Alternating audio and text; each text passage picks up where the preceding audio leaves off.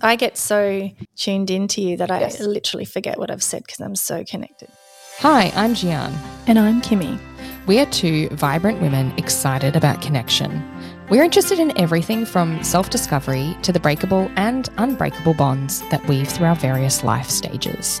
Let's talk about identity, What about intimacy, sex, partnership, friendship, and parenting? and let's do it with our characteristic candor, compassion, and curiosity. Absolutely. You are in for a treat. Giarne is super funny. And Kimmy has incredible insights. Learn and grow as you eavesdrop into our unscripted and warm conversations. Welcome to Connected. I'd like to take the conversation back to when you were talking about how you felt a lot of shame around having a low libido. I had so much shame around having a low libido. The messages I had received from female role models were that say yes, even if you don't really feel like it, because then you won't have to feel guilty when you say no. And even though I personally don't value that, like I logically go, that's not my value, I very much feel like both parties should want to participate. The unconscious messaging, it comes up. It's the, if you were going to be a good wife, you should be having sex with your husband right now. How often? And like literally like Googling at night, how often do married couples have sex? Or how often do couples after a baby have sex? Or like those sorts of questions, because literally I was there like, is there something wrong with me? Like, Yeah. And so there was so much shame around it. And it's not something that your girlfriends usually talk about. No, most people don't talk about it. I'm lucky I've got some girlfriends who we do talk about it, but we don't go, oh, yeah, I have sex X amount of times a week or month or year. Yeah. And I also know, what I do know is that of some of my girlfriends, there are quite a few who are not happy with the amount of their sex life at the moment. In that they want more, or? I think they would like it to be more, but I also think the phases of life that a lot of us are in at the moment, they feel like for whatever reason, they're either disconnected in their relationship or everybody's touched out at the end of the day or there's no time or the baby's still in the bed. Like, yeah, lots and lots of reasons. And interestingly, a lot of those were reasons why I wasn't having a lot of sex. And yet I was judging myself for being like, I should be. And I think if you've got any chance of being connected in your body in order to have a positive experience of connection with your partner, it sure as shit isn't going to be because you're going, I need to have sex with my husband in order to be a good wife. Absolutely. And there's got to be a lack of fear. Like I'm actually hearing fear and distress in there. Yes, absolutely. Yeah. Yeah. And I think that's also messaging that you get. Will they leave me if I don't? Yeah, and there's threat in that. So it makes sense then that fight, flight, freeze or fawn response is triggered. Activated. Absolutely. Yeah. So it like, for me, it even got to a point where I was touched out from baby that even affectionate touch that had no intention of going into like sexual, just affectionate touch would make me freeze and be like, don't touch me. And it's so confronting when you're having that physical response to the person that you love. Yeah. And you're like, but I love you and I'm not attracted to you. And yet I'm like, don't touch me. Yeah, you're maxed out. And how horrible that would be for the partner who's then going, well, what did I do wrong? Like, I love you and I respect you and I'm not pressuring you. I just want to hug you. And I'm like, no, don't touch me. Well, we've talked earlier and in other episodes about the value of being connected and in your body. And I definitely feel a difference if I'm stressed or distracted or in other things. I'm not in my body because I'm trying not to feel that stressed, horrible feeling. Yeah. So the chance of there being like a positive sexual experience is pretty slim. And yet the like societal expectations or the little like voice from the back of my head going, but you should, still plays there. And I know I'm not alone because I know there are other people out there having that experience too. Yeah. What role do you think imagination plays for your libido and your sexual desire? And the reason I'm asking that is that I know when people are a lot in their head, what goes on in their head really influences things. So in order to take a strengths-based approach, what role would imagination have? Huge. Yeah. We talked about before that women some of the time, particularly the studies that are not as connected to their own physical desire and would have the physiological response but not rate it emotionally as high. For me, part of the way I have hijacked that in the past is reading romantic or erotic books and things like that. Not so much film, but I will put my hand up and say that I have previously, when I've been trying to reignite my libido, had a subscription to a feminist porn website. Yeah, good on you. I watch porn. Yeah. And that I think so much of it's about the type that you consume. 100%. Yeah. And making sure that it actually is something that would be desirable or reflect the kind of experiences that you find attractive. Yeah. So I found that helpful. But imagination was so powerful because particularly when it's books, I could imagine that however I wanted. Like, it's not necessarily like, if you're looking at pornography, it's very clear this is what they're doing. Yeah, there's no real room for you to add of yourself. Yeah. And I think too, like when I looked at the perspective of which I consume romantic or erotic novels, it changed my perspective on porn because I grew up in a family where porn was very not okay. Yeah, just not talked about, not okay, not accepted. And so even early on in relationships that I had, I was very anti. Like if I had have found a partner watching, I would have like flipped my shit. Because I had a different idea of it. Like I was there going, oh, you're imagining it with that person, or you're wanting to do that specific thing with that specific person, or that you're wanting to do that with me and there's no way I'm doing that. Like whatever it was. Whereas like when I looked at the perspective of which I would read a book and find that arousing, then it changed how I saw porn, that you're not necessarily consuming something because you're like, hey, that person looks like you can use your imagination to be like, that activity looks fun. Yes. I wouldn't mind doing that with the person I love. Yes, it's not really got to do with the people you're watching necessarily. No, they're almost like not the catalyst, but like it's a bit of a portal into feeling open to sex. In some ways, yeah. Or being aroused. Like it's a portal, a catalyst for arousal. Yeah. Yes, imagination, huge role. And I actually found it helpful because I didn't have the same barriers around books and that sort of stuff particularly. I didn't have like any preconceived ideas about this being negative, or like I love reading. And so for me, that's easy.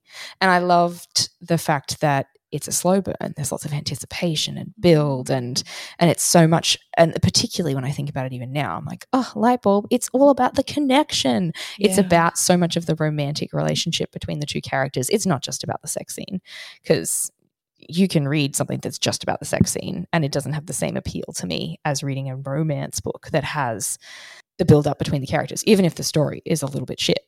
Like, but now we're really finding out what works for you. Yeah. What your needs are there. Yeah. It definitely has then helped me get back into my body so that I can then go, okay, instead of viewing this from has to be an act of service to somebody else and it's not about everybody being involved, I can view it as I'm in my body.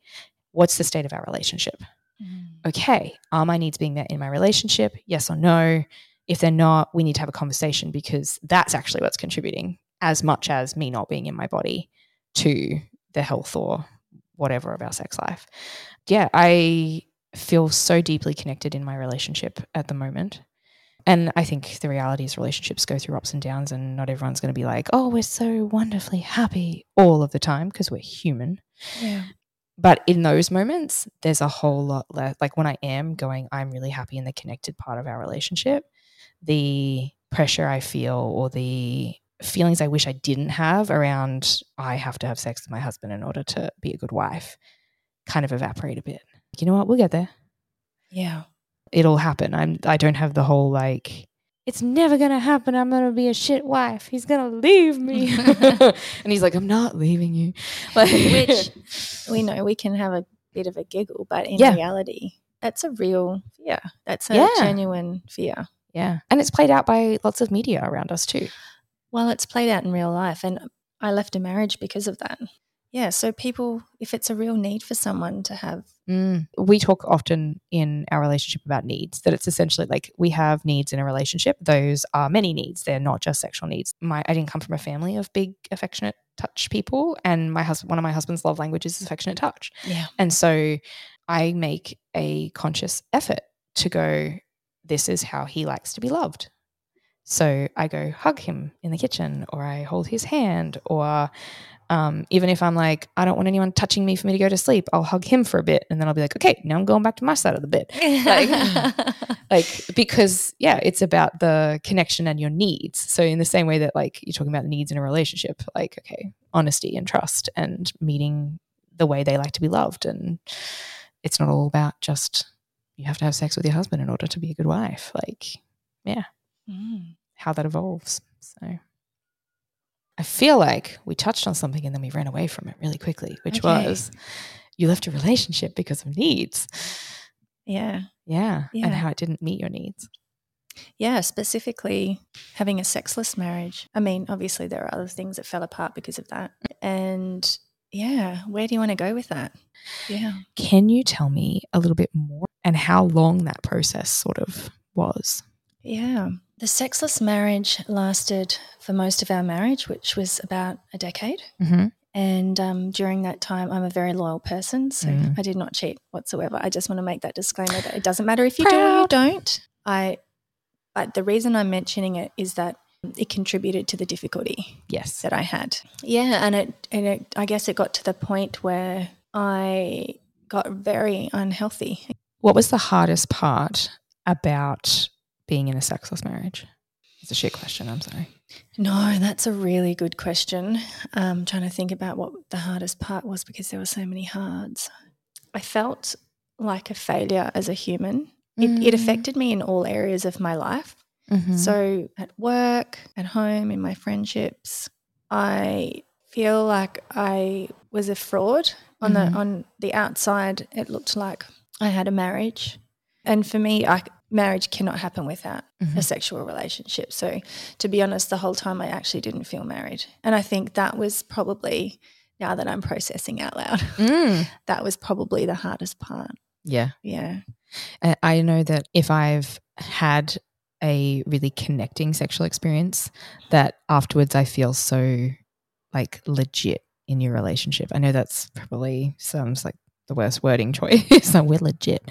But I definitely I go, yes, it was like reaffirming for the connectedness of your relationship. And like, yes, we're in a healthy marriage in lots of ways. And I imagine having an experience that wasn't like that. Yeah, it just was very disconnecting. Yeah.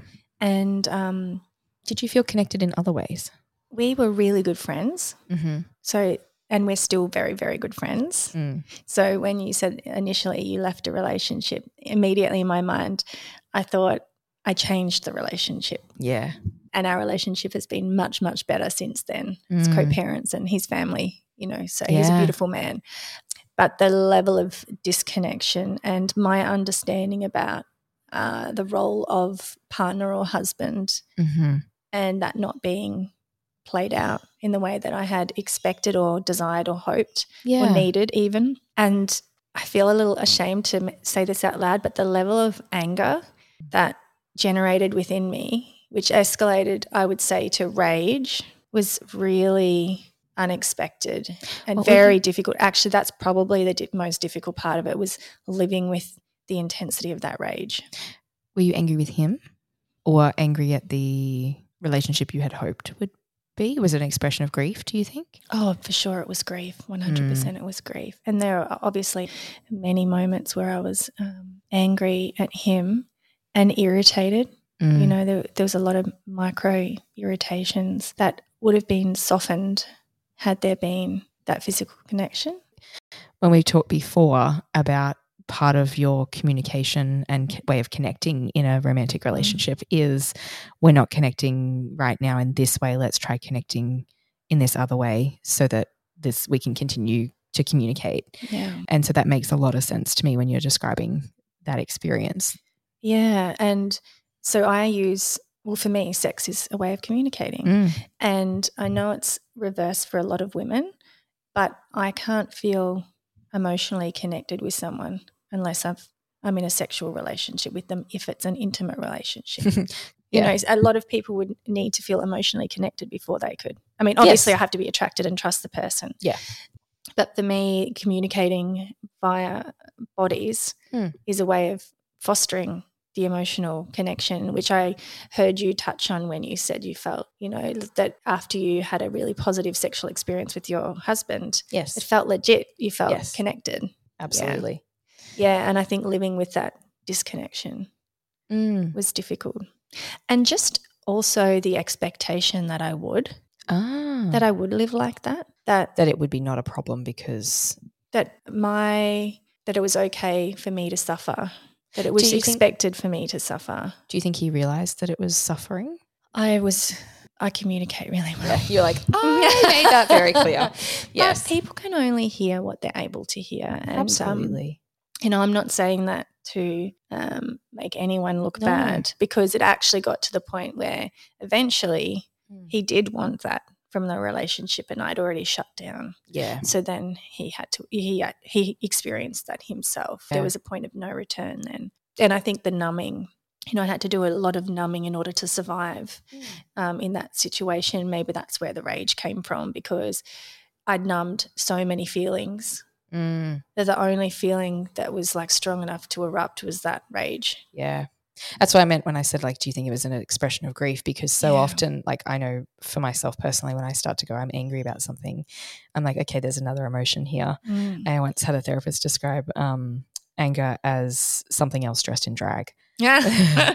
And so I'm like, okay, I'm angry. What am I really angry about? Okay, I'm hurt. Or there's something else going on here. Yeah, and I don't do well when I feel angry. I feel a lot of shame when I'm angry, and it depends on what the anger is. Of course, if it's anger that motivates me to make a change or motivates me to learn something, that's okay. That's productive anger. But if it's anger that feels like it's got no solution, it's going nowhere, I really feel like I'm a failure as a person for being cranky, for being angry. Isn't that interesting? What are your experiences with that? I used to feel very angry a lot as a teenager, and I would be told that that was not an acceptable way for a teenage girl to respond in anger. I think I was and from multiple sources, it was not just one person who expressed that me being angry was not allowed. And so I bottled it up and suppressed it, or it would burst out at different times. And I think it's taken a really long time for me to be able to go, I'm angry and I'm allowed to feel angry, but there's something else underneath this anger. Yeah. And go through that. So I do think there's been definitely a lot of shame around the anger, because I had a lot of time. I think a lot of women are told that though. Like, don't be angry, or don't be so emotional, or how dare you have feelings. Yeah, they're not to be trusted. Yeah. When it's about someone who, you know, you're in a marriage with too, that's really conflicting, because you're like, I love them, but I'm angry with them. And the love changed. Yeah. And it also dissipated before it could be rebuilt into something else that it is now. I know earlier we talked about that, like, it was not able to meet your needs. It also sort of like touches on, I guess, the fact that different people will have different needs in relationships, and that there would be people out there who would be perfectly happy to be in a marriage that doesn't have a level of physical intimacy. Absolutely. And I think sexless marriage is only a problem if one or both of the people want a marriage with sex, or they want a marriage with more sex. So it's really only a problem if that's the case. Marriages can exist really, really beautifully without the physical act of sex. Not for me, but for some people, absolutely beautiful. Yeah. It's not an issue for some people. Yeah. So this is just a personal experience. How did you cope? Because obviously you said it was over a period of a decade. How did you manage to stay in a relationship where at least one part of your relationship's needs weren't being met for a long period of time? You obviously have families, that probably played into part of it. Yeah, I think I didn't cope well for the first several years. I think I was in denial to start with. Aren't we all sometimes? Yeah. And it took me 4 years to actually say out loud, I'm in a sexless marriage, and that felt phenomenal that day, like really, really gutting and also freeing. Oh my gosh, this is what it is. I think I just really devoted myself to motherhood. I love my kids, and I devoted myself to work. And then when that feeling of rage and disconnection and ill health, I felt really unwell without having a nurturing sex life. Then I started to find ways of the language of movement, which is what we've talked about before. So dancing, swimming, having a shower at the end of the day, self-pleasuring. I gradually started to build that into my day as a priority. It sounds like you went through a process of discovering you.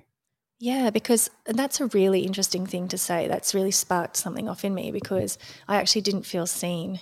I didn't feel seen in the way that I expected a husband to see me. That's fascinating. Yeah, with the lack of sex. So do you think it was a process of, I'm going to see me? It was a process of, I'd stopped seeing me. So first I need to see me, and then I had to make a decision. How important is it for me that I'm seen by my husband? It was a really difficult decision to make, Giarne, because there was actually not a whole lot of conflict. Like we worked really well together in many different ways. We literally worked together in our job, and very well.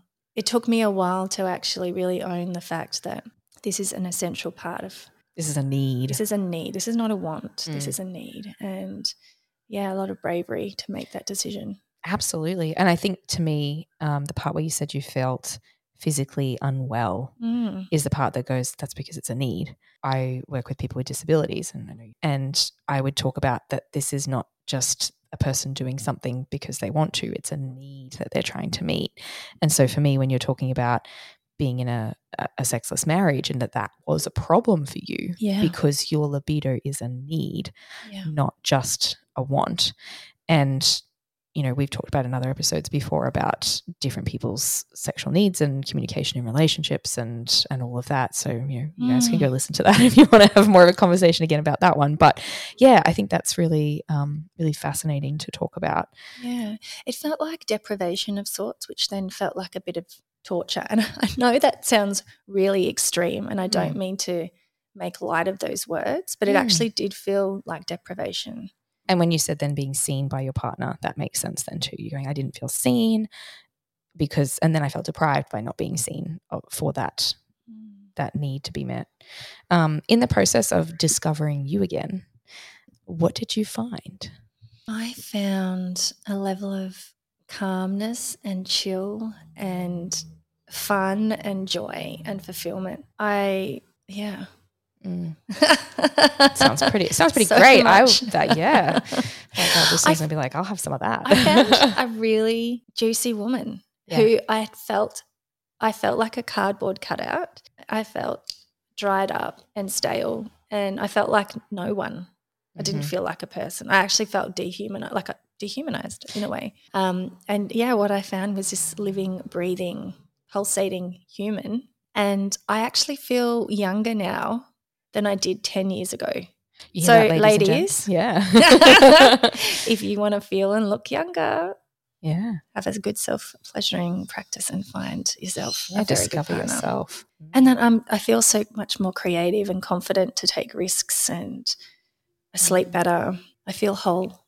Thank you so much for being so honest about all of that, Kimmy. Oh, it's my pleasure. Yeah. If I can be even more honest.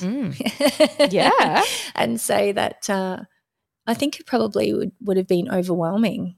Yeah. For a partner to be with me. And there are aspects that I can't disclose because it's not my story, but I can kind of imagine that if you're with someone who has a need that you feel like you can't quite meet, or if you don't feel really in touch with your own sexuality, if you don't have a self-pleasuring practice, if your history hasn't been the same as the other person, or your values or the meaning you place on sex is different, I imagine it would be really difficult. Yeah. And, we talked about the fear response, triggering that fear response of that freeze or the flight.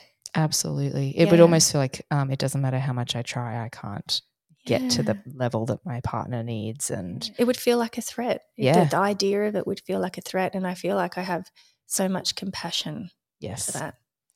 Yeah. And I think there's so much courage in both parties being able to go, we care for each other and this isn't right anymore for each other. Yeah, it's time to change the dynamic here. What can our relationship look like now that's going to make us both happier? Yeah, how can we cultivate what we want it to look like in a way that meets everyone's needs? And beautiful, how freeing that is for everyone. Oh, it's been a really lovely process, to be honest. It's been a really happy process. Yeah. And what a nice story to have out there in the world of a conscious, I think you described it before as a conscious uncoupling, and to hear the story of it looking so healthy. Yeah, really healthy. Yeah, that's not to say that there's not hiccups every now and then, because there are in all family relationships. But yes, there are. Overwhelmingly, it's a very harmonious. I was like, I don't think there's a marriage out there that hasn't had fights, and and if they haven't, then they're not real. Or tell us your secrets. Send us an email.